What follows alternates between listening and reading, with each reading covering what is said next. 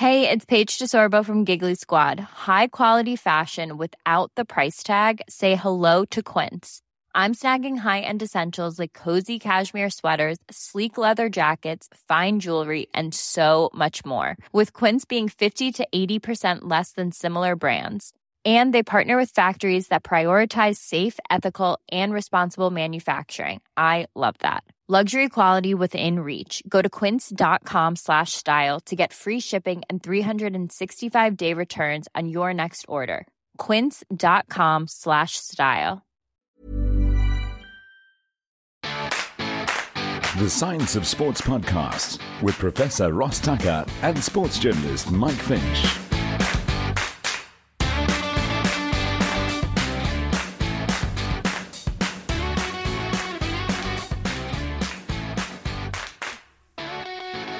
Well, today it is absolutely freezing in Cape Town. It's a very chilly 13 degrees Celsius here, which I suppose for anybody who lives in the northern hemisphere and anything north of England or Canada will probably laugh at, to say that that's not freezing. That's balmy, sunny weather in the middle of summer. But in Cape Town, it feels cold, and we're all dressed up in our woolly jumpers and our tops, and got some hot chocolate planned for later, and fires burning when we get home. But it's one of those relative temperatures where if you live in England and you say to somebody it's freezing, it is probably 0 degrees, whereas in Cape Town, freezing is anything below 10 degrees Celsius. Ross? Yeah, I mean, I do a bit of work with people in Ireland, and I can tell you that the temperature in Ireland today is the same as it is in Cape Town. And it's summer there, spring there. And it's summer now. I mean, mid-June, surely we're talking summer, right? We've had the 2 worst days of our winter, and it's still warmer than it is in the middle of, the start of this summer, so... And in many parts of the world, I imagine, if you live in Durban here in South Africa and those sort of areas where it's quite tropical, it never drops below sort of 15 degrees, and then they're putting in the fires and that sort of thing and the woolly jumpers. So, yes, everything is relative when it comes to temperature, and I guess you just adapt. And I always feel a bit sorry for people who live in those northern hemispheres when it gets really cold in winter. But then I'm always reminded by the fact that when we have cold temperatures here in the southern hemisphere, we are not really designed for it. Our houses are not double glazed windows and insulated, whereas if you go to the northern hemisphere where the temperatures do drop close to minus something, the facilities in places like England, for instance, are much better designed for cold weather. So they actually wouldn't suffer as much as we do when it's cold. Needs must. If that's where you live, that's how you adapt. And the thing about it, interestingly, physiology, we're more adapted to the heat than we are the cold. Yes. Our physiological responses to the heat are really good. And in fact, even from an evolutionary perspective, we've evolved longer arms and limbs relatively, specifically for the purpose of heat loss. Put us in cold environments, and we actually don't do that well. We have, and we'll discuss these in this podcast, we have some adaptations that help us cope with the cold, but they're actually quite limited in comparison with the heat. Yeah. And so we had to use our brains, not our bodies, to try and figure out other ways to stay warm. So there you have it. That's our theme for this week's podcast. We're going to be talking about cold weather, how it affects sports people, how it affects our bodies, what we're responding to, and we'll get into more detail about that. But as usual, we're starting a new feature every single week where we have something that caught either Ross or our eyes, or anybody on our Patreon supporters. If one of our Patreon supporters are on there and they've got something they want us to talk about and something that they have seen on the media or anything like that, they're very welcome to send a message to us on Patreon Messenger, and we'll get into that. But this week, Ross has got something that's caught his eye. Yeah, so this is the second time we've done this, but the podcast with the first one will still be going out. So you as listeners wouldn't have heard this yet. So by the time you've heard this, you'll know what I'm talking about. But please, if something catches your eye, whether it's sports science or sports news with a science twist, let me know and we'll discuss it on the podcast. That's for patrons only. And if you want to join, of course, you know where to do that. This is a paper, though, that I saw it came across Twitter, and it deals with COVID and long-term consequences. It caught my eye partly because we've been discussing this quite a lot on our rides, because we're all going through similar post-COVID symptoms, rebounds or failures of rebound in some instances. Yeah. So the paper was published in the Journal of Applied Physiology, which is a good journal, by the lead authors Peter Ladlow. And it's called The Effect of Medium-Term Recovery Status After COVID-19 Illness on Cardiopulmonary Exercise Capacity in a Physically Active Adult Population. So it's a mouthful, but basically, how do your exercise performance variables change when you're recovering from COVID. That's what it's about. I mean, it is a huge topic. Massive. And there are going to be so many, because the reason this one caught my eye is because it triggered an association with a couple others. In actual fact, I've got 3 articles to tell you about today. Mm-hmm. This particular one, what they did was they found 113 people, and they divided them into 4 groups. 27 of them were hospitalized at the time of COVID infection, but still symptomatic even now, 5-6 months later. 8 of them were hospitalized, but have recovered now, 5 or 6 months after. 34 were non-hospitalized, so they call it community management, but still symptomatic. And 18 were community management recovered. So it makes sense that at the time you had it, the severity is determined by your hospital yes or no. And then after recovery, it's determined by do you still have persistent symptoms. That's the kind of long COVID. And what they did with these people, in addition to 26 controls who were matched for age and sex and job, is they put them through what is quite a basic exercise physiology test. It's a graded test on a bike where they pedal at an easy power output, and every couple of minutes it gets a little bit harder until they effectively fail maximal exertion. And then at that point they measure what's called the VO2 max. We're all familiar with this concept, right? And they compare, among other things, VO2 max. And what they find is that those who were hospitalized have got a significantly lower VO2 max than the controls, even 160 days on average after the infection. Wow. And if you are still symptomatic, then you are also suppressed relative to the controls. So of all the people who had COVID, the only ones who look normal relative to a non-COVID affected population are those who were community, in other words, less severe COVID, and who've recovered at this point, 6 months, 5-6 months later, right? So in total, I mean, out of the 113, only 18 look kind of normal. Sure. The other 80 have all got some sort of suppression in their maximal work capacity on a bike, in their maximal oxygen consumption abilities, and so on. So this is a disease that sticks around even when the disease is gone, the effects thereof, right? Yeah, I mean, I went to see a doctor earlier this week and she was talking about how COVID potentially disrupts all the body systems, everything from your heart rate to your breathing to weird pains that people get, you know, from chest pain to everything. And this kind of supports that because, you know, there's a lot of talk about this, particularly amongst athletes, because it's always seems strange to me when you hear some of the pro athletes who have got COVID and 3 weeks later they're back riding grand tours and riding events. But for the average person out there who's had COVID, it seems to last and linger a lot longer than 2 or 3 weeks. It can, not in everyone. Not in everyone, I suppose. But there are unfortunate people, and this was the case for flu as well, right? Some people would get flu, and it would just take them months and months to recover. And I remember studying with someone who had a theory that there were some people who had flu that would never recover because they would exercise at the time of the flu, and it would become almost a chronic condition caused by that. And so it stands to reason that when something like COVID comes along, it's going to do the same thing, but worse. Yeah. And that's what this shows. I mean, only 20% of this population, those who were less affected at the time of illness and who've recovered, look normal relative to controls. The other 80% either still have symptoms or they were hospitalized, and even though they recovered, they still look suppressed. And that's concerning, right? That's reason enough to say, like, okay, fine, we're out of the worst of this, but let's not get reckless. And then, not to pile even more into that, there are other papers that have found the same thing. I mean, there was a paper that was published in Nature Medicine, which is a very good journal. That was earlier this year in March. And what they found was they looked at a database of 154,000 people who had COVID, and they compared it to 2 separate databases, one of which had 5.6 million people who didn't have COVID and 5.9 million people without COVID. Because then what you do is you track those people over a long time, and you say, what proportion of the COVID group had cardiovascular issues in the 12 months after compared to what proportion of the non-COVID control group? And what they're showing is that there's a significant risk of a number of different cardiovascular diseases. They include cerebrovascular, so that's brain strokes and hemorrhaging, dysrhythmias in the heart, ischemic and non-ischemic heart disease, pericarditis, myocarditis, heart failure, and thromboembolic disease. So these are not things you want. No.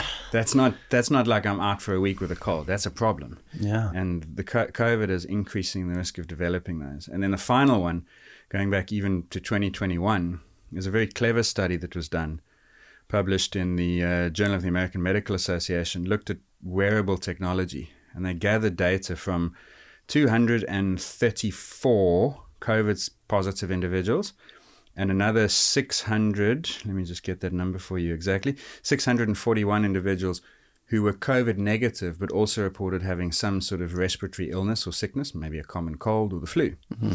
And they compared resting heart rate, steps taken per day, and sleep quality, because all of those things are measured by your smartwatch or your Fitbit or whatever it is, right? Mm. And they find that resting heart rate in the COVID group remains elevated up to about 50 odd days after infection. Sure. So, in fact, they say resting heart rate did not return to baseline on average until 79 days after symptom onset. So it's almost 3 months your resting heart rate's elevated. Wow. Step count and sleep quantity also go down because now you take fewer steps when you're sick, and sleep quality gets worse. They only return after a month. So it takes you a month after symptoms to get back to normal.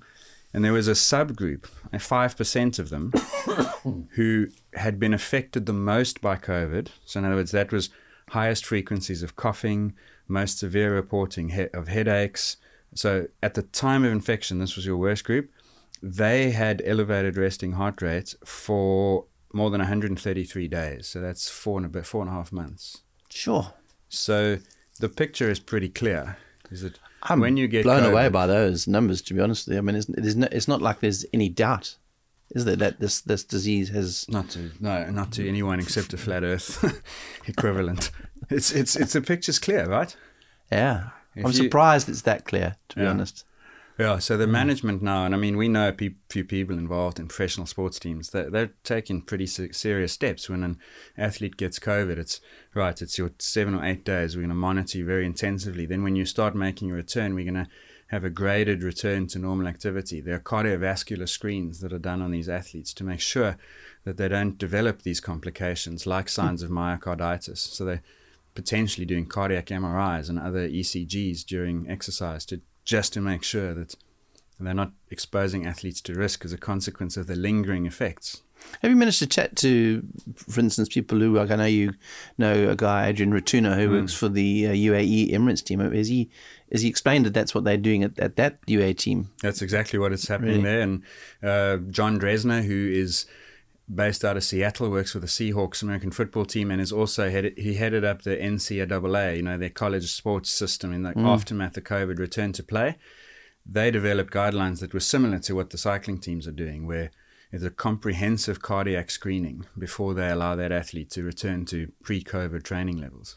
Because I've yet to hear of an athlete that's had to either retire from the sport or give up purely because they've had numerous bouts of COVID. I mean, I read the other day that Alex Dowsett, the British time trial star, I mean, he's had COVID 3 times in the last year and struggling to get back again. But obviously, hopefully he's one of those that recovers quickly. But there must be the number of athletes who are one of those groups that don't recover and therefore will never get back to where they were as professional athletes. Well, there's Sonny Cabrelli, right? We spoke about him on this podcast, had a life-threatening incident. And were it not for the presence of doctors at the finish line, in fact, that's the best time he could have chosen for that to happen. He didn't choose. It's the best time fate could have chosen for that to happen.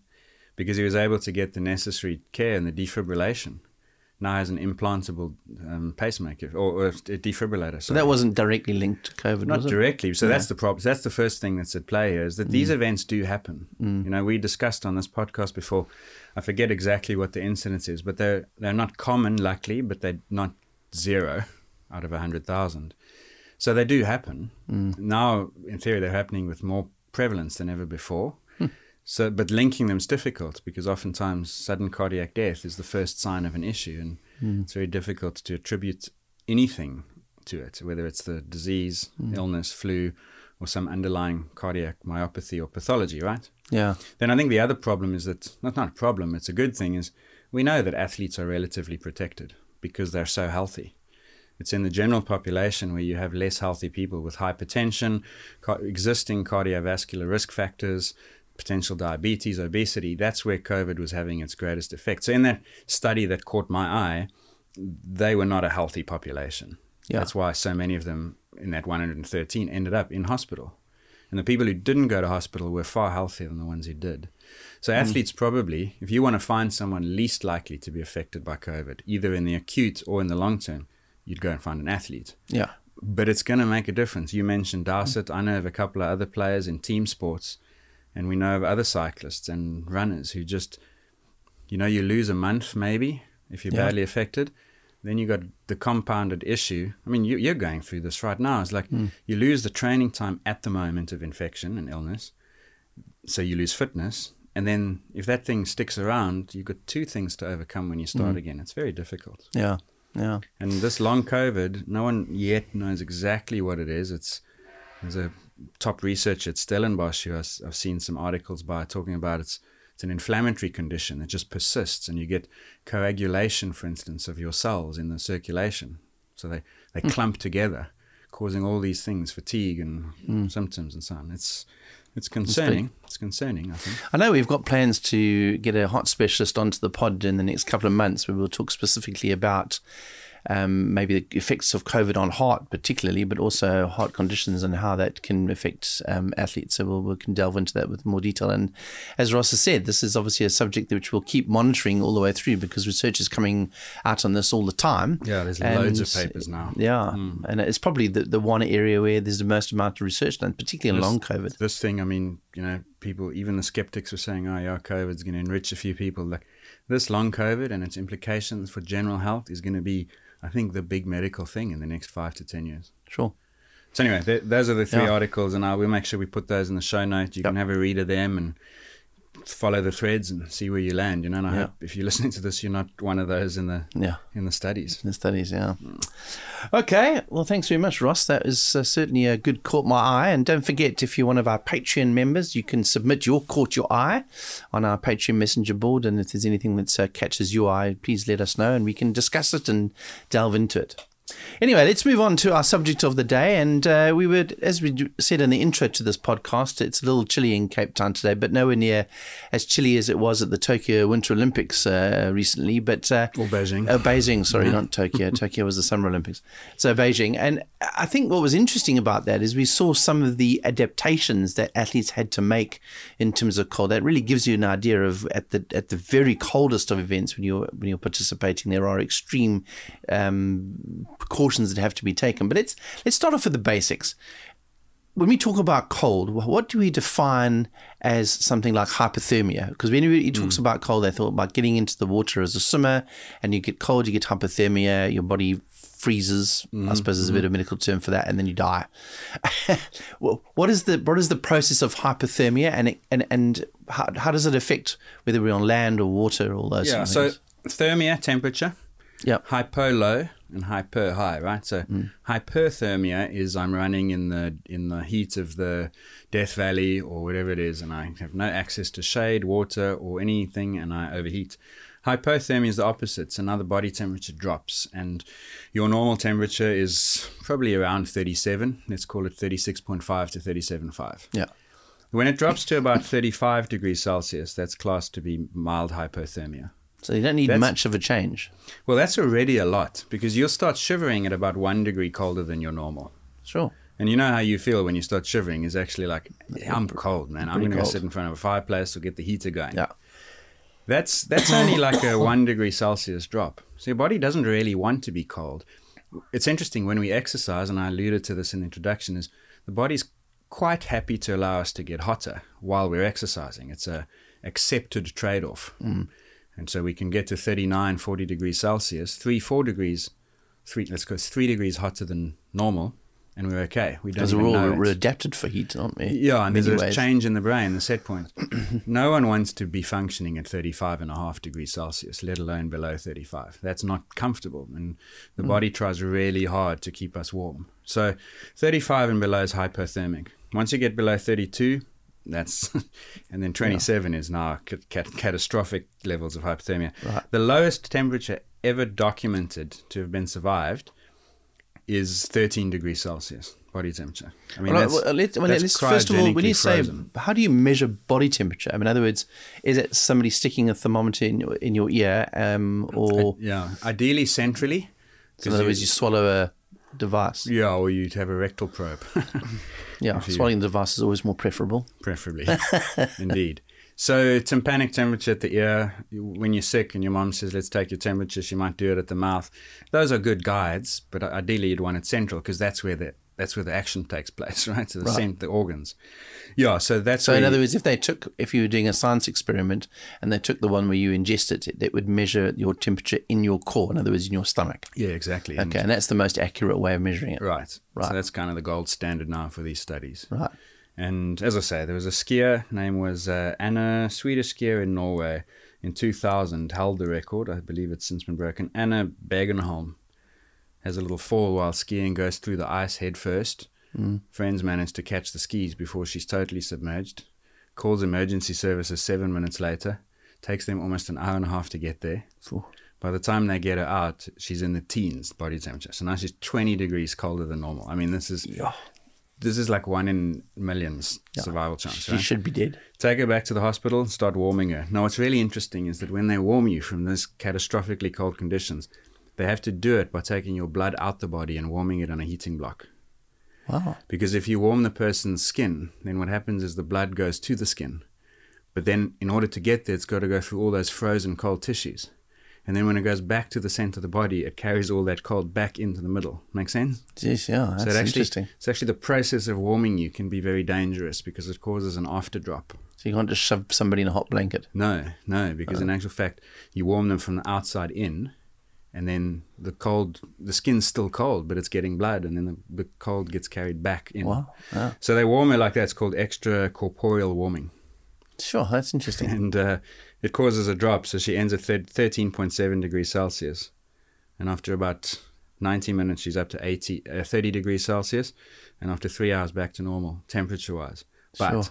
6 months of intense rehabilitation, because all the tissues and the nerves get damaged by extreme cold. It took her years to regain normal function and ski again. Wow. So it's a big deal, but that was the record. And then I read, that was in 1999. In 2010, there was a Swedish skier, young girl called, I forget, Sarah, I think it was, who broke that record, survived a 13 degrees Celsius body temperature. Wow. So that's now the extreme. In sport, you're never looking at that. And I mean, in Beijing, you weren't looking at that. There were cross-country skiers that said that they were shivering when they finished the race. That's 35 and a half. They're shivering. Yeah. Cool. Okay. So that gives us a relatively good idea of the numbers in terms of that, because I didn't realize that you could be 35 would be reasonable and you'd still feel a bit cold, but 35 is you're feeling properly chilly. So there's not much to play with there. We'll get onto it, but Lewis Pugh was that cold water swimmer, swam at the North and the South Pole. Yeah. And I was involved in the testing and the prep and stuff for that. And he would finish his training sessions or get out of the water and back onto the boat, body temperature 35 and a half. Obviously, you can't take the blood out and warm him the proper way. You don't need to because he's not that cold. Not that cold. But he would sit in front of a heater with a hot blanket and warm clothes or a hot shower. His body temperature dropped to mid-34s, shivering violently. Sure. But half an hour later, good as new. Fine. No problems. Amazing. Yeah. So in the 35 range is where you really know things are going wrong. I mean, half a degree Celsius, you're saying, give me a jacket. Let's go sit inside. I'm cold. Yeah. So when I look at cold and I look at the effects, I think of three things. That obviously you've got your air temperature, which is a key, and whether you're in a room or outside. You've obviously got whether you're on land or water, and you've obviously got things like wind chill factor. We talked a little bit about air temperature. Obviously, it's fairly obvious. If your air temperature is low, your body's going to be cold. But can you talk to us a bit about water versus land, how that differentiates? Because I know your body reacts differently in those two environments. Yeah, so they both remove heat from the body by convection. That's in effect liquid or air movement over the surface, and it takes heat away. So that's why on a windy day you'll get colder. Wind removes heat because it's removing heat from the upper surface of the body. Exactly. So the skin has a temperature, let's say 31 degrees Celsius, and the air temperature is 14 degrees Celsius, and so you've got a gradient, hot to cold. Airflow accelerates the removal of that heat from hot to cold, right? Okay. Water conducts heat, or convects heat, let me be accurate, way, way faster, like 20-fold faster than air. Okay. And so that's why water poses the greatest dangers of getting really, really cold. So someone's pulling the heat out of your body and Yeah, it's just removing heat at such a high rate that unless you are generating heat to match that rate of heat loss, you are going to get much colder in water than you would in air, much quicker. Is the word for I suppose it makes sense, doesn't it? Yeah, exactly. And you know that. I mean, people will have the experience. You're in a swimming pool and you get out and you feel cold. And that's because the air is moving that cold water, and you're also losing heat through evaporation of that water. So it's accelerating it for that moment. So in other words, on land, I mean, we all know if you're exercising, obviously when you're exercising at a certain rate, you can heat your body up, and ambient temperature can be overcome by just a high rate of work. That's a massive component, yeah. So we'll talk a little bit about that. And is the same apply to swimming or anything water-based? No, it's actually the other way around. We'll get to that. But basically, when we're on land, exercise defends body temperature very effectively, even in the absence of clothing. So if you are ever stuck in a really, really cold place, the harder you can exercise, the better off you'll be, because you can. And then the problem is with it, when people get stuck on the mountain and it's cold and the cold weather comes in, the problem is they just cannot keep their metabolic rate high enough. So you've either got to find somewhere warm to shelter down, hunker down for the night, stay warm that way, or you got to plow through it and generate enough heat to compensate for the heat loss. Yeah. Makes sense. And there are other challenges compared to that. Right, That's what I was talking about, super ultra distance cycling and running. One of the biggest issues that you're not operating at a high enough intensity to defend against cold. Exactly, yes. And clothing then obviously starts to become the thing. So they know, for instance, that if you're at 5 degrees Celsius, which is cold but manageable, like it's a cold winter day even here, multiple layers of clothing are necessary if you're going to stand still. You go outside on 5 degrees, you need to have warm clothing, many layers of it. Yeah. If you're exercising, you can get away with 1 layer at minus 18.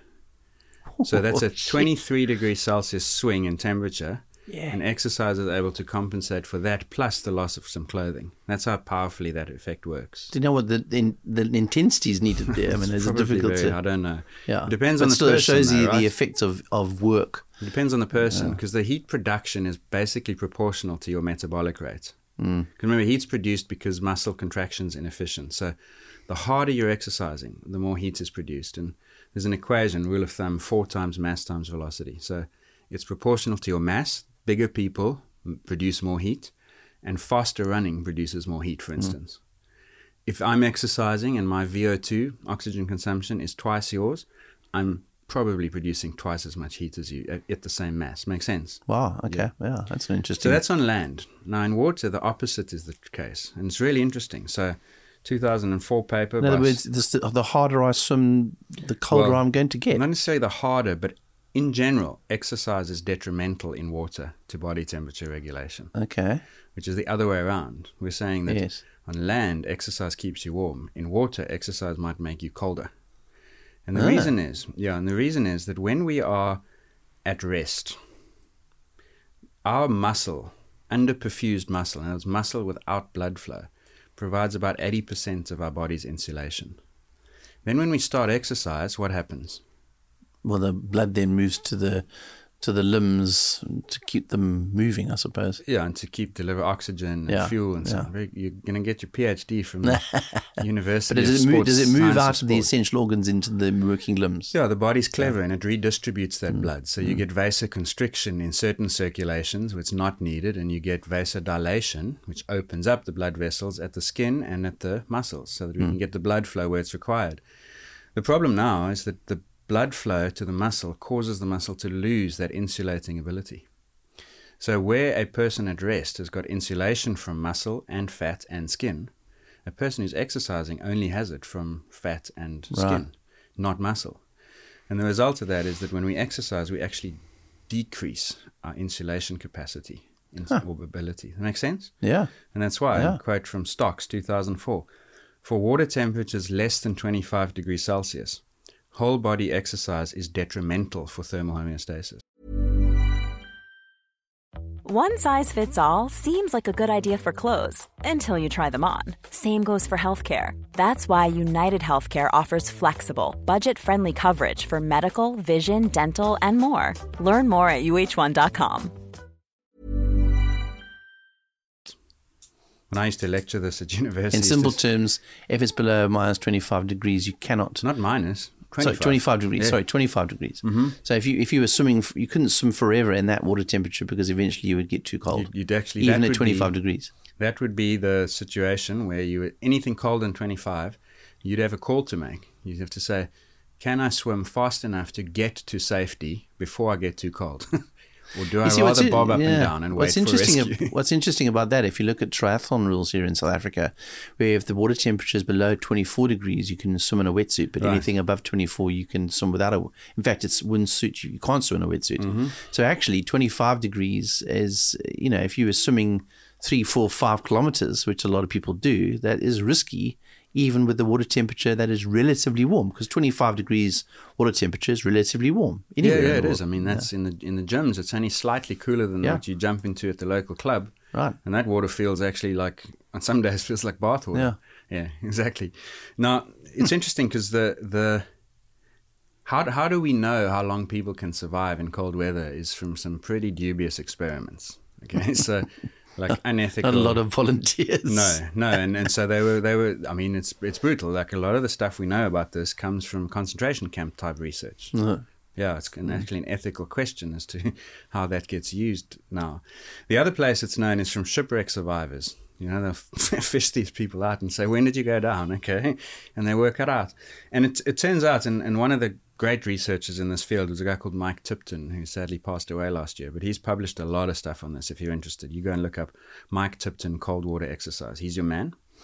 And he's published papers, and I'm quoting from him, and he says here, the body of an adult contains too much heat to become hypothermic in water at any temperature within 30 minutes via surface cooling. So even at 0 degrees Celsius, we will last for 30 minutes. Right. Which is interesting, right? Because a lot of people say you'll freeze to death really fast. You don't. No, you don't. You've actually your body got does have insulation. You've got a lot of heat to lose before you get hypothermia-induced issues, right? Our skier, for instance, was stuck in freezing cold water for an hour and a half. Now you have a problem. But 30 minutes, you're okay. Still survived. I mean, in Cape Town here, one of the most popular beaches is Clifton, typically 15 degrees Celsius. Yep. That's the kind of temperature that makes you gasp when your ankles get swept up by a wave. Mm-hmm. It's cold. You'd last for about an hour and a half in that water before you even enter like a marginal zone. Wow. 6 hours before it's definitely going to be a problem. That's a lot. See, so all those Wim Hof method people are probably saying, I told you we can use You can definitely do it. And we'll get on to like the human polar bear, Lewis Pugh. There's nothing spectacular about that. It's normal physiology. Okay. Sorry, Lewis. yeah, I mean, it's like everyone's a polar bear because that's what we are. We're heat-producing mammals. Now, the problem is not then hypothermia. It's functional. So, sorry to sort of reiterate this because I want to be clear that I'm understanding correctly. So, I mean, that's an extraordinary fact to suggest that even the average person in freezing water can survive half an hour without any sort of cold water adaptation that we are designed to do that. So, okay, now we are generalizing. Eh? Yes, we are, obviously. An exceptionally skinny person without any body fat who tries to swim has got a big problem. Right. Because they've got no fat to insulate. They're trying to swim, so they've got no muscle to insulate, because as we've just discovered, once we exercise, the muscle perfusion knocks out the muscle's insulating ability. Yeah. So all they're relying on is skin. And at 1 or 2 degrees Celsius, that person is not going to cope for more than a few minutes, right? Yeah. But a typical adult, larger adult with typical body fat measures is going to survive. If they try and swim, their survival time drops, but they've still got minutes, not seconds. Yes. And you don't suddenly freeze to death. No, exactly. Right. You've got more time than you'd realize. Interesting. But I suppose the dilemma is, do I swim or do I not, you know? And if you can see the land and you think, okay, that's a kilometer, 25 minutes, if I go for it, you must go for it. But if you can't see the land, you might as well bob up and down and hope a helicopter spots you. That's an interesting dilemma. That's why we said, like, I used to teach it, and I used to use that scene in Titanic where Leonardo DiCaprio falls into the cold water and say, like, he's got two choices here. He can swim as though his life depends on it, because it literally does. or he has to bob up and down and hope someone in a rescue boat comes and fishes him out. And he bobs up and down, but not long enough. Not long enough to be found. Yeah, that's interesting. Yeah. Okay, so there are very different factors involved in air and water, and obviously we'll talk. But and I don't mean to trivialize. Maybe we park this to later. There's a massive physiological challenge of swimming in cold water. Yes. It's not hypothermia. Like hypothermia is the end point that people very rarely even get to because of this thing. We've got so much heat and so on. The problem is practical, functional. How do I swim in this condition? Because I'm going to feel cold and things are going to change. My nerves, my muscles, my breathing and so on. That's the bigger problem. It's not getting cold, it's feeling cold. There's a difference. That's between true. those Breathing things. is a big issue in very cold water. We all know what it's awesome. like just jumping into a cold pool. Yeah, exactly. And that's, incidentally, that's what causes most drownings in cold water. There's a reflex called the cold shock response. You know that thing where you walk into the ocean and you go, yeah, that's not attention-seeking behavior. I mean, it is, because you want your mates to know that what a legend you are. Yeah, but actually that's a reflex, and it's an involuntary situation where you take a gasp because of the cold, and then what happens beyond that is you hyperventilate for a long time. So they've done studies of cold water showers and so on, and the breathing rate goes up through the roof. I mean, normally you might be taking 10 to 12 breaths per minute.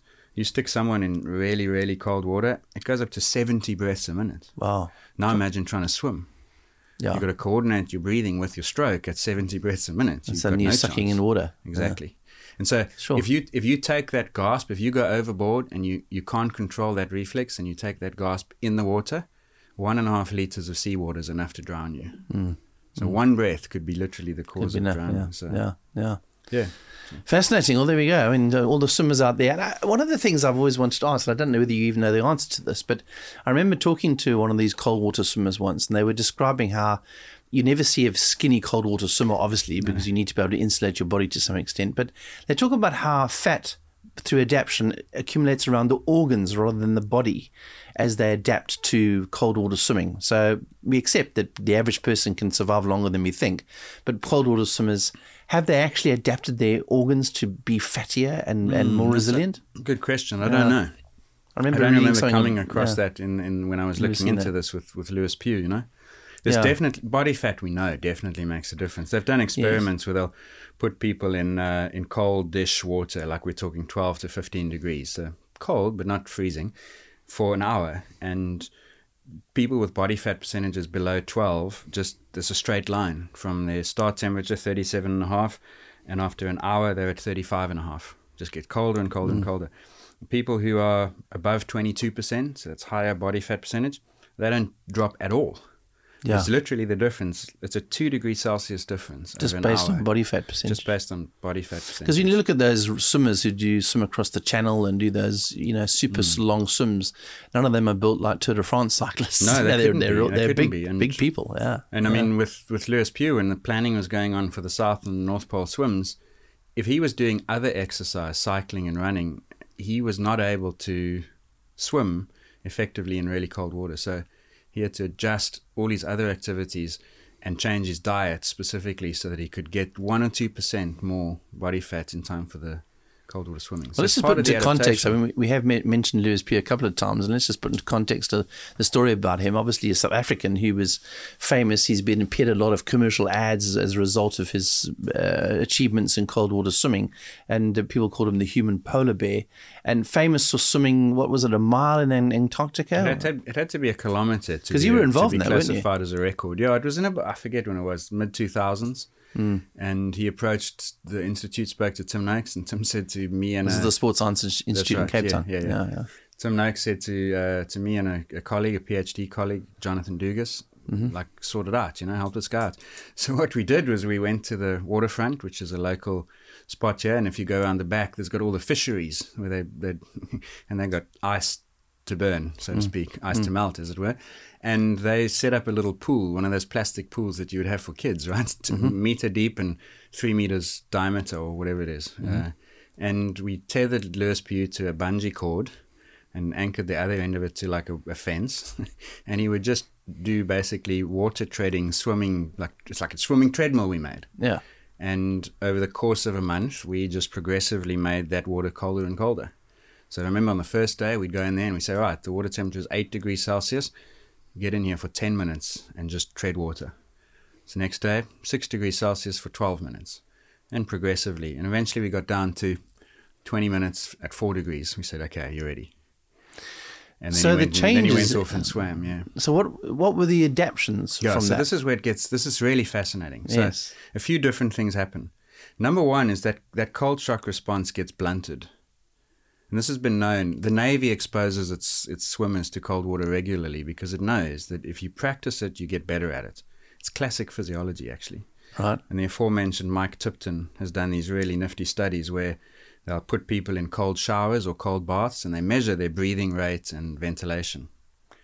And after exposure for even a week, every day for 3 minutes, that is blunted by about 30%. So where before my breathing rate goes to 75, now it goes to 60. So it comes right down, 20% or so.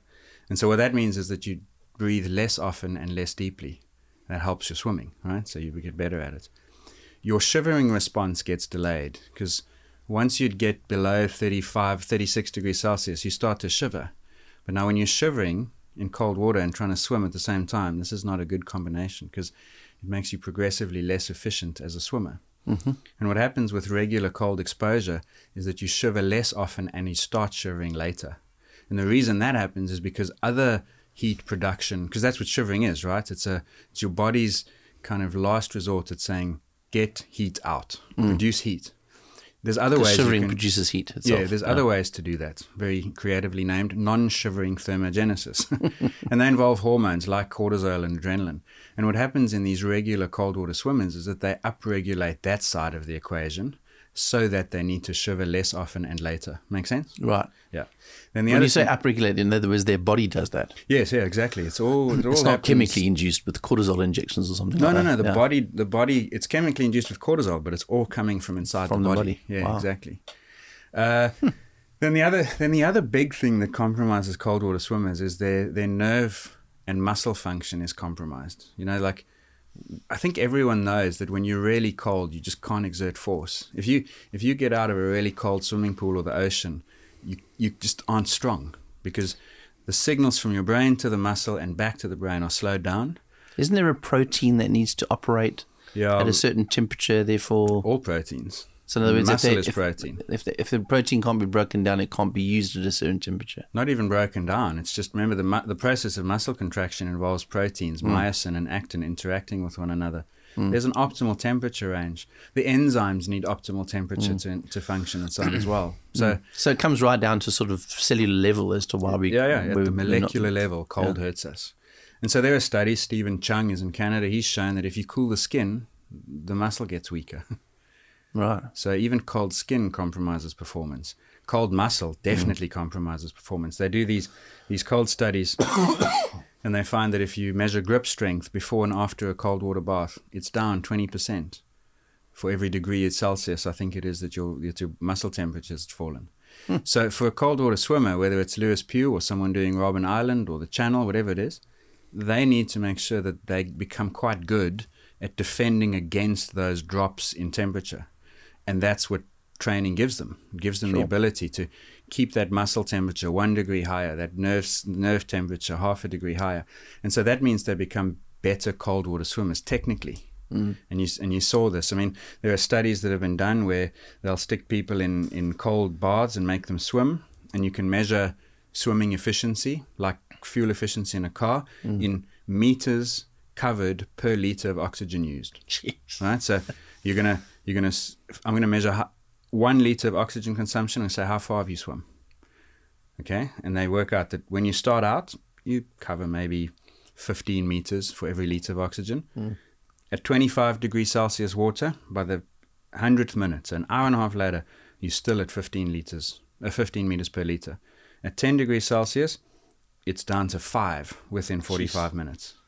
So you just can't swim at the same oxygen consumption, right? Yeah. And the reason that happens, incidentally, is because of the hyperventilation. Your stroke gets shorter and shorter because your fingers curl. Have you ever been so cold that your fingers cramp up and curl? Your elbows get locked in like a 30-degree locked position. Basically, you go from becoming like a really smooth, long stroke. You basically end up thrashing the water like a little Tyrannosaurus Rex. Yeah. And so you can't swim. Yeah. So all these things in Lewis Pugh were being learned through exposure to the cold. And by the time he went off to the North Pole, he was just a trained cold water swimmer. That's all it was, And that's why it's fascinating that the body can adapt, because obviously, it's a tremendous, depending on population groups. So you imagine that people who live in the Northern Hemisphere or participate in things like the Winter Olympics, they're more cold adapted than us softies here in the Southern Hemisphere. And even to the point over generations, they become different shapes. Yes. There's a thing, I think it's called Wolff's Law. It might be a computer one. I've forgotten this now. But the point is that at the equator, you get elongation, and at the poles, you get shortening. And so you think about the Kenyan figure, long legs, long skinny tendons, elongation of the limbs, the arms and legs, right? Whereas in the North Pole, you get the exact opposites. And that's not just humans. That's all animals. There's a ratio. There's a relationship between the mass and the length of an animal, and it changes depending on latitude because of the cold. I'll check what it's. For some reason, it's slipped my mind. That's a very nice David Attenborough fact. It is, yes. That's a lovely little piece of information. I'm just trying to think of a good cold animal. Bergman's rule. I don't know where I got Wolff from. Bergman's rule is that within a broadly distributed taxonomic clade, populations and species of larger size are found in cold environments, and smaller size are found in warmer environments or regions. So closer you get to the equator, and they use an example here of penguins, short stubby ones at the little ones at the poles, and longer skinnier ones at the centers. So there you go. Yeah, good example. Interesting. Okay, so let's talk. We've talked a little bit about the cold water swimming thing, and it is a fascinating one. And I think for those, I remember doing a bit of cold water swimming, a couple of 10 years ago or so, where we did a 10-kilometer swim around a dam at one point, and trying to stay. It wasn't the effort of the swimming that made the biggest difference. It was the cold that kind of got to us. And there was a great story how there was a couple of guys who came and did the Robben Island swim, which is here in Cape Town, from Robben Island to Blouberg. And traditionally, what they used to do is they used to rub animal fat on them. Yeah. But then they realized pretty soon that animal fat wasn't a very good thing, because there's quite a lot of sharks in the area. So then they started using petroleum jelly to do it instead of animal fat, because it was less attractive to the sharks. So there are other things that cold water swimmers have to deal with in terms of handling those sort of swims. But it is remarkable what people can do with those colder swims. I always thought it was like the cleanest and best example of how any human could adapt to this situation and the stress and the challenge it was preparing for, I mean, the same, I don't think it's that different for, say, running a marathon. We can't all run a 2:04, but I think every human, if they train and prepare, can achieve the adaptations to make them run a marathon in the same way that every human can achieve the adaptations to swim in cold water. It just requires maybe some things you don't want to do, like how prepared are you to put fat on?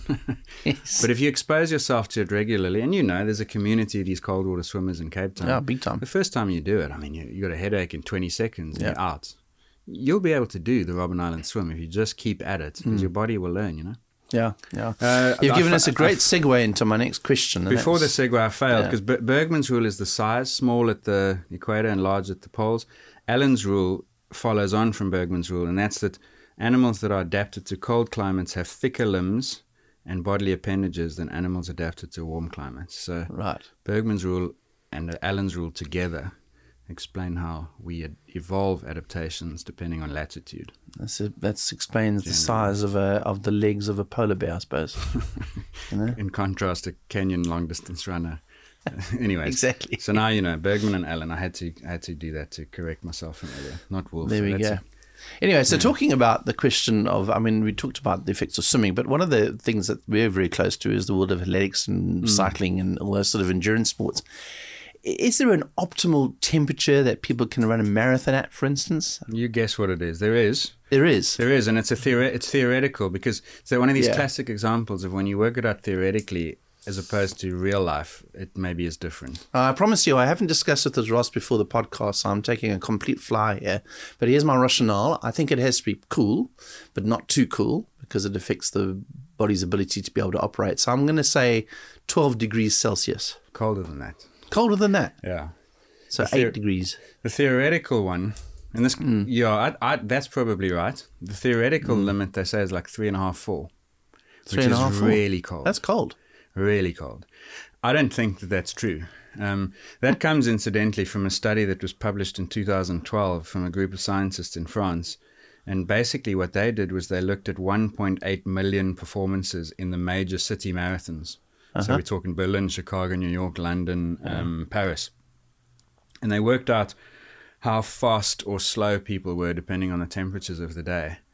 And then they apply some nifty mathematical modeling to it. And they find that the fastest runners perform the best when it's in the low single digits. So it's somewhere between 3 and 4 degrees Celsius. Wow. That makes sense that the fastest runners like the colder, right? Because they're generating the most heat. So much heat, yes. The further back you move in the field, yes, the warmer you need it to be for optimum temperature. Because you're not generating enough Right. intensity. And if you didn't understand that before this podcast, now you hopefully do. That was followed up by a paper that was published actually earlier this year, January this year, in Medicine and Science and Sports and Exercise, where they looked at 1,258 races, right from 5,000 all the way to ultramarathons, 50K race walking and so on. And their finding was that they used this machine learning method, and it's I don't fully understand myself. They basically found that anything between 10 to 18 degrees Celsius air temperature was likely optimal, which is a little bit warmer even than your guess of 8, but considerably warmer than the French one of 3 to 4. Yeah. But the difference in this study was that they also looked at other factors like humidity, wind speed, and interestingly, solar load, because all those things make a difference. And in fact, Solar load is what? Radiation. So in other words, if it's sunny versus cloudy, solar load is high versus low. And they found that air temperature, of the elements that go into making up the weather, air temperature is the most important for performance, makes up a relative score of 40% of the total, followed by humidity at 26%, then solar radiation 18%, and interestingly wind speed was only 16%, which is interesting. Sure. I suppose partly that's because it's a circular, most of the time circular course, and so sometimes it's a tailwind and sometimes a headwind, I don't know. But in any event, what they have ended up concluding is that the optimal temperature is in that band, and for every I'll read to you exactly what they conclude, is that for every degree outside the optimum conditions, performance declines by 0.3 to 0.4 percent. Which is a lot? Which is quite a bit. I mean, okay. So the drop off either side of that band is a lot. Yeah, I mean, lots relative, right? So if you're a 3-hour marathon runner, that's 180 minutes. 1% is 1.8 minutes. So 0.3% is 0.6 minutes, 40 seconds. So it's not that much. No, it's not that much, no. So if it's 5 degrees colder and it's 2%, now it's a 6-minute swing. A 4-5-minute swing. So is it, just to conclude this section, is it fair to say then that at a higher intensity, the lower the temperature can be to be optimal? Yeah. But obviously the lower the intensity. So for me, trolling around the back for a 4.5 hour marathon, my intensity is going to be low, which means the higher the temperature there, 12, 13, 14 degrees might be better for me. Yeah. Because I won't be able to keep myself warm enough to survive 3-4 degrees. Exactly, because not survive, but be optimal. Your metabolic rate is not anything like what the rate is of the guys running the 2:05 marathon at the front. Yeah. And so your heat loss is going to exceed your heat production by quite a margin on a really, really cold day. Yeah. Cold, windy day, even more. So you would need it to be slightly warmer. So it's difficult really to give an exact number on what the ideal... Correct. Because everybody's variable. The paper by the French authors from back in 2012, I think it was. Did I say that earlier? Yeah, 2012. They've got a table that gives a range of performance capabilities and then what they think the optimal temperature is. But it's colder than most people would think, right? Yeah. Which is why an athlete looks, perfect day. Everyone else says, are you mad? It's cold. Yeah. But if you're not... I remember the rule of thumb for a runner is if you're standing on the start line and you're not slightly cold wearing your shorts and your vest, you're overdressed. Yeah. If you're warm enough at the start with a little tracksuit top, you are going to be overheating within 5 minutes of the start. 100%, yeah. If there's one thing I've taken out from what you've said so far, and we've often advised people working on the magazines and Runners World and bicycling that exactly that. Like, you need to walk out the door feeling slightly cold, but not too, because you will warm up significantly. Yeah. And as you found out, that warming up action is significant. Correct. Yeah. Then you see where it gets even more complex is the extremities get cold, Yes, even when you're extremities get cold. exercising. That's So your true. ears and your hands. And that's why when you watch some of these city marathons, if it's a cold day in Chicago or New York or a particularly cold Paris marathon, the 205 guy will finish with a beanie and gloves. That's right.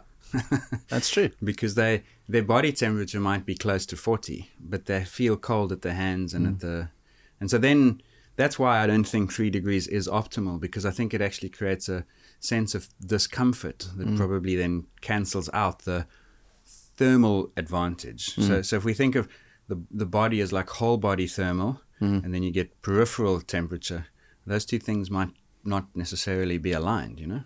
And you often see, particularly in those sort of full marathons, where particularly the women's runners run with the ear muffs. Ear muffs, arm warmers, gloves, that's right, and then maybe they shed them over the course of the first sort of 15 miles, but oftentimes they'll finish with, and I couldn't do that. I mean, because I'm a bigger guy. Like, did a cycling race the other day, and after an hour and a half, the ear warmers and the arm warmers were off, and it was only 15, 16 degrees on a bike. I mean, just talking about cycling, obviously there's a different challenge there, because if you think about some of the Grand Tour riders that we watch on television around the Tour de France and those big events, climbing up a mountain at 350 watts, they're generating a lot of heat. Right. But then they go down the descents, and those descents aren't 5 minutes. Sometimes they're 20, 25 minutes, and the temperatures are in the middle single digits. Yes. So particularly if it's wet and you've been sweating going up, and then you go down and there's 70 km/h winds for that length of time. Right. And so the paradox is that at the very moment that you're producing the least heat, you're losing the most.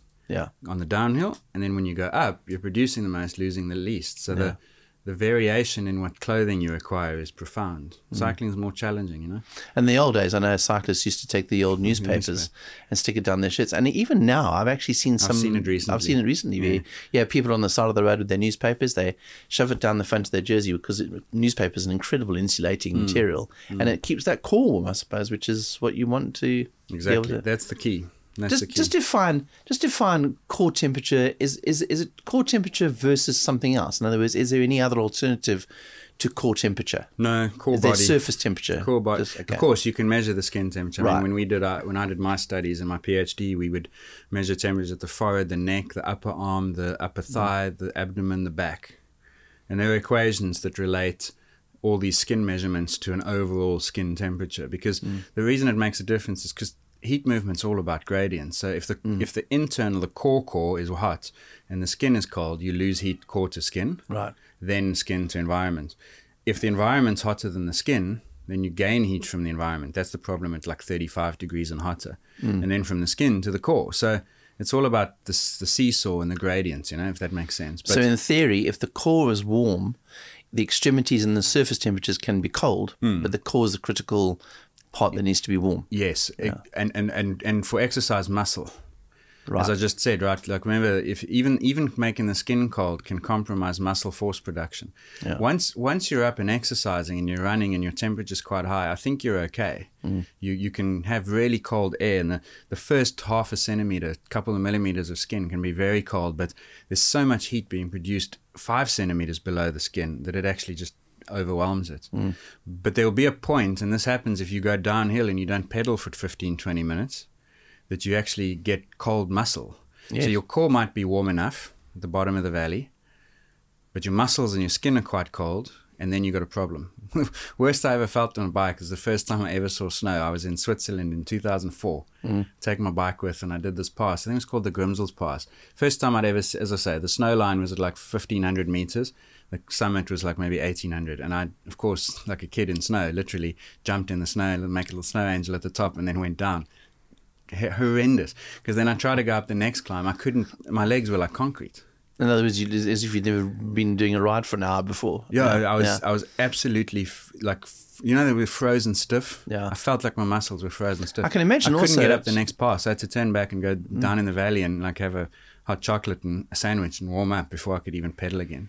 Because it's interesting, if you watch those pro riders, obviously they are keeping their body temperature and their legs moving even on the descents. I don't think always with the with a view on keeping them warm because they just want to be going as fast as they can. But I imagine even at that level, slightly cooled muscles into the flatlands of the valley or the mountain are going to affect their performance. So they need to keep those legs warm. Yeah. And this is part of it. Keep the circulation in the circulatory bed. Because at this moment you've got so much convective cooling, especially again if you've been sweating. Your evaporative cooling is enormous because the sweat's being blown off your body by the wind. Yeah, and you get cold quite quickly at the periphery, and then all of a sudden the body says, "Hang on, I'm cold at the periphery. I'm going to save the heat by bringing that blood back to the core." 2 minutes later, you've got to pedal hard and you've got nothing in the muscles. Interesting, that's a real. So it's a fun. I'd love to talk to a pro rider and ask them how much of a factor those big descents are in terms of body temperature and what they do to offset that, because there must be some skills involved in doing that. And exposure, just like Lewis Pugh adapts to cold. You've got to always, I guess, understand that practice gives the body the opportunity, if not be perfect, be better. A couple of little bits and pieces, as I know we're running out of time a little bit here, but one of the things I always find is that why does your nose run so much when you're running in the morning? I mean, I sometimes I've got a bit of a head cold. I go for a ride to clear the nasal passages out, and you produce a lot of mucus when you're out there riding. Why does that happen? So cold, dry air causes mucus formation in order to counteract the cold and the dry. So your nasal passages have been dried out by the air. Yeah, and then mucus production is a response to keep the lubrication levels high. Right. I remember once reading that very cold can paralyze the little hair cells and the cilia and so on, which also causes the mucus to run more. I looked that up again recently when I was writing an article for your magazine. I couldn't find it, so maybe I dreamed that. But certainly the one answer is that you produce mucus in response to dryness as a way to protect, because dry is damaged or could be damaging. The body likes to keep things moist relatively, so your like nose, a dog's wet nose. Yeah, so your nose starts running as a consequence, and it gets quite annoying, the old walrus tusks. Yeah. Now, there's also an interesting piece that, as you said, just mentioned a few moments ago, you wrote a piece for us on bicycling around this, about how the bronchial system of your body, in other words, your heart and lungs, responds to cold, and how actually wearing a mask, God forbid we have to wear a mask, keep on wearing masks, but there's an advantage to wearing a mask in the morning, particularly for people with asthma. Yeah, so asthmatics know this right away, and there's actually quite a lot of research on bronchoconstriction caused by the cold, because if you have asthma and bronchoconstriction defined as your lungs are a little tight. The bronchioles, the little passages, the little tunnels effectively that carry the air through into the lungs where the gas exchange happens to the blood, right? And they constrict in response to cold weather, and that causes coughing fits and that sort of thing, even in people who don't have asthma. Exercise-induced bronchoconstriction is worse in cold weather. And one of the ways that asthmatics have learned they can try and prevent that is to, at least for the first part of exercise, warm up with a face covering, because then what happens is you're breathing in partly your own water vapors each time. So the air is humidified, because dry air makes this constriction worse. And you warm the air a little bit by doing that. It's trapping some of that air at your body temperature in a little pocket. So it's a mixing of cold air from outside with the warm air from inside, and it helps protect against that almost cold shock of cold air all of a sudden into my lungs. And then once your internal temperature is elevated, then I think the bronchioles aren't going to constrict anything like as much. So it's just for the warm-up. People have learned that you can wear these face coverings or masks to try and get through that. And it's mostly people, as you say, who suffer from asthma, or does the average person, I mean, how prevalent is it at the top level? I saw some stats saying around 55%. I mean, we know at the very top level 55% of what? Of people will have some sort of cold-induced exercise bronchoconstriction. More than half the population? Wow, okay. Obviously, I was thinking to varying degrees. Like 5 to 10%. No, it's high. So exercise-induced bronchoconstriction itself is quite high, but when you add the cold factor, it goes up to over half, according to the one estimate. And does that apply to elite athletes as well? Yes, but then we all laugh at this one, because we all know elite athletes are more likely to be asthmatic than the general population. In fairness, there's two things happening there. One is that probably the prevalence of asthma in the whole world's population is a little bit higher than we think, But a lot of people never discover that they have it because they never even try. Yeah. They don't exercise enough to know that they have a problem breathing, and what they do in their normal daily lives is nothing like what it takes to trigger an asthmatic episode, or even the realization that I can't breathe normally. Right. Athletes, on the other hand, are stressing that respiratory system all the time, so more likely to pick up. So maybe that's part of it. But then, of course, we also know that. So when you talk about that 55%, you're also applying that to an elite level of sport. So you're saying that more than half sports people are on some sort of asthma medication. No, not necessarily, because with that 55%, it's not necessarily asthma. That's exercise-induced bronchoconstriction. I thought that was asthma. So there are different versions of that. Yeah, different severities almost, you could call it. Like there's a spectrum of these things where I'm completely unaffected on one end and I'm a full asthmatic on the other. But a lot of people in the middle have some breathing issues and difficulty when it gets colder and when they exercise. I think I have some. I mean, I wouldn't ever call myself asthmatic, but I definitely have difficulty. If I'm doing a hard effort on a cold day, I get a serious cough for quite a long time afterwards. Warm day, not a problem. Humid, no worries. So it's fair to say that at the start of a cold stage in the Winter Classics in cycling, a peloton and a professional peloton, there will be some of those athletes that will struggle in the cold. It's a risk before factor. They get warm. Winter Olympics, it's a risk factor for performance. And that's why and people look. There's no doubt that they exploit the system. whether there's a benefit or not almost doesn't matter. They still exploit it. But you'll read articles about how many asthma meds travel to an Olympic Games with the world's most elite, well-trained, fittest humans. And they've got more medication in that Olympic village than some countries have at any moment, at any given time. And again, part of it is because they've recognized the need for it might be legitimate, but a lot of it is actually just exploiting the system. Yeah. But the point is that when you're doing high volume intensity breathing for a long time in cold air, you are potentially at risk of some kind of breathing difficulty.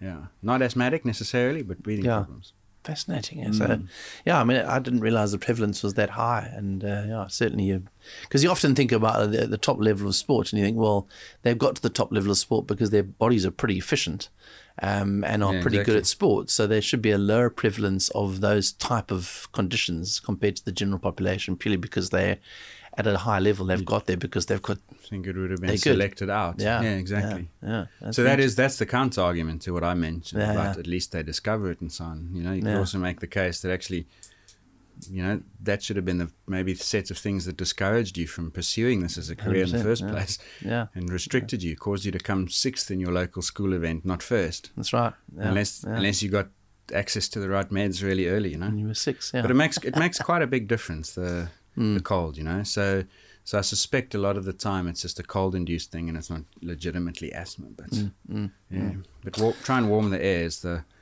remedy. Yeah. As much as you can. Well, another fascinating discussion, and I must say I've learned a lot from this podcast just about the cold, and I'll be starting tomorrow's ride with a buff on my lower part of my face just to keep my breath warmed up, and go home to a nice fire tonight because, as you said, it feels cold in Cape Town today. But let us know about your experiences of cold. I think for us here in South Africa, we don't really we experience the extreme cold that lots of countries in the Northern Hemisphere and the Scandinavian countries experience, and I'm always fascinated to know what their experiences are and some interesting stories that they have. So let us know. You can follow us, of course, on Twitter, which is SportsSciPod, and you can let us know about that, and we'll pick up all those different discussions on SportsSciPod. Of course, Ross, again, on Twitter. And if you want to support us on Patreon, don't forget you can have a look at our Patreon account. It's patreon.com, so patreon.com, and you just look for the Science of Sport podcast, and it's fairly easy to see the different levels that you can join our Patreon committee.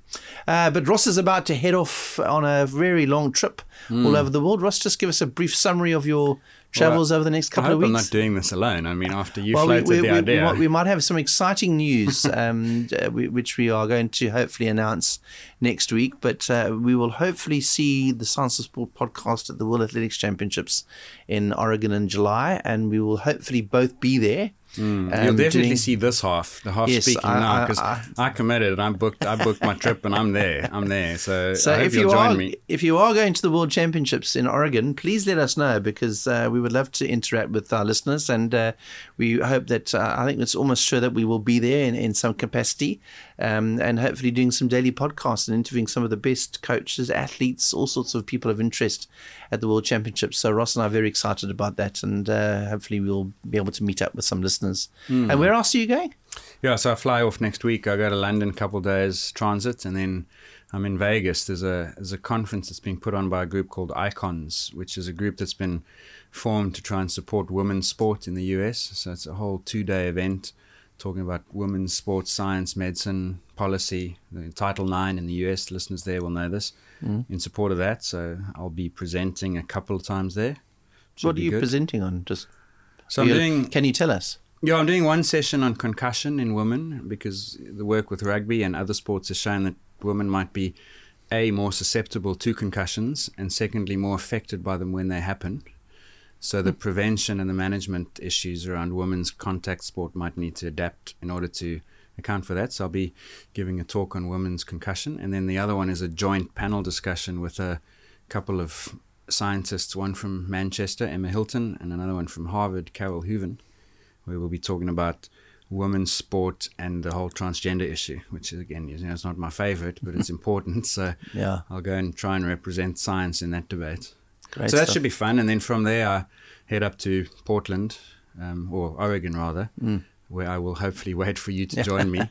In the meantime, I'm there to cycle and get a bit of work done. Yeah, so if you're anywhere near the area and you want to go for a ride with Ross, he's always available to ride. I think he rode with a couple of our listeners in the UK recently. So Indeed. If you are in the area, don't forget Ross also on Twitter as well. So have a look up for him and get in touch if you're keen to hang out with one of our hosts. But for now, it's goodbye.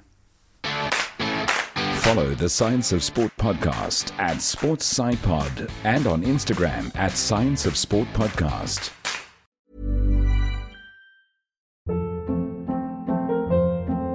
Hold up. What was that? Boring. No flavor. That was as bad as those leftovers you ate all week. Keke Palmer here. And it's time to say hello to something fresh and guilt-free. Hello Fresh. Jazz up dinner with pecan-crusted chicken or garlic butter shrimp scampi. Now that's music to my mouth. Hello Fresh. Let's get this dinner party started. Discover all the delicious possibilities at HelloFresh.com.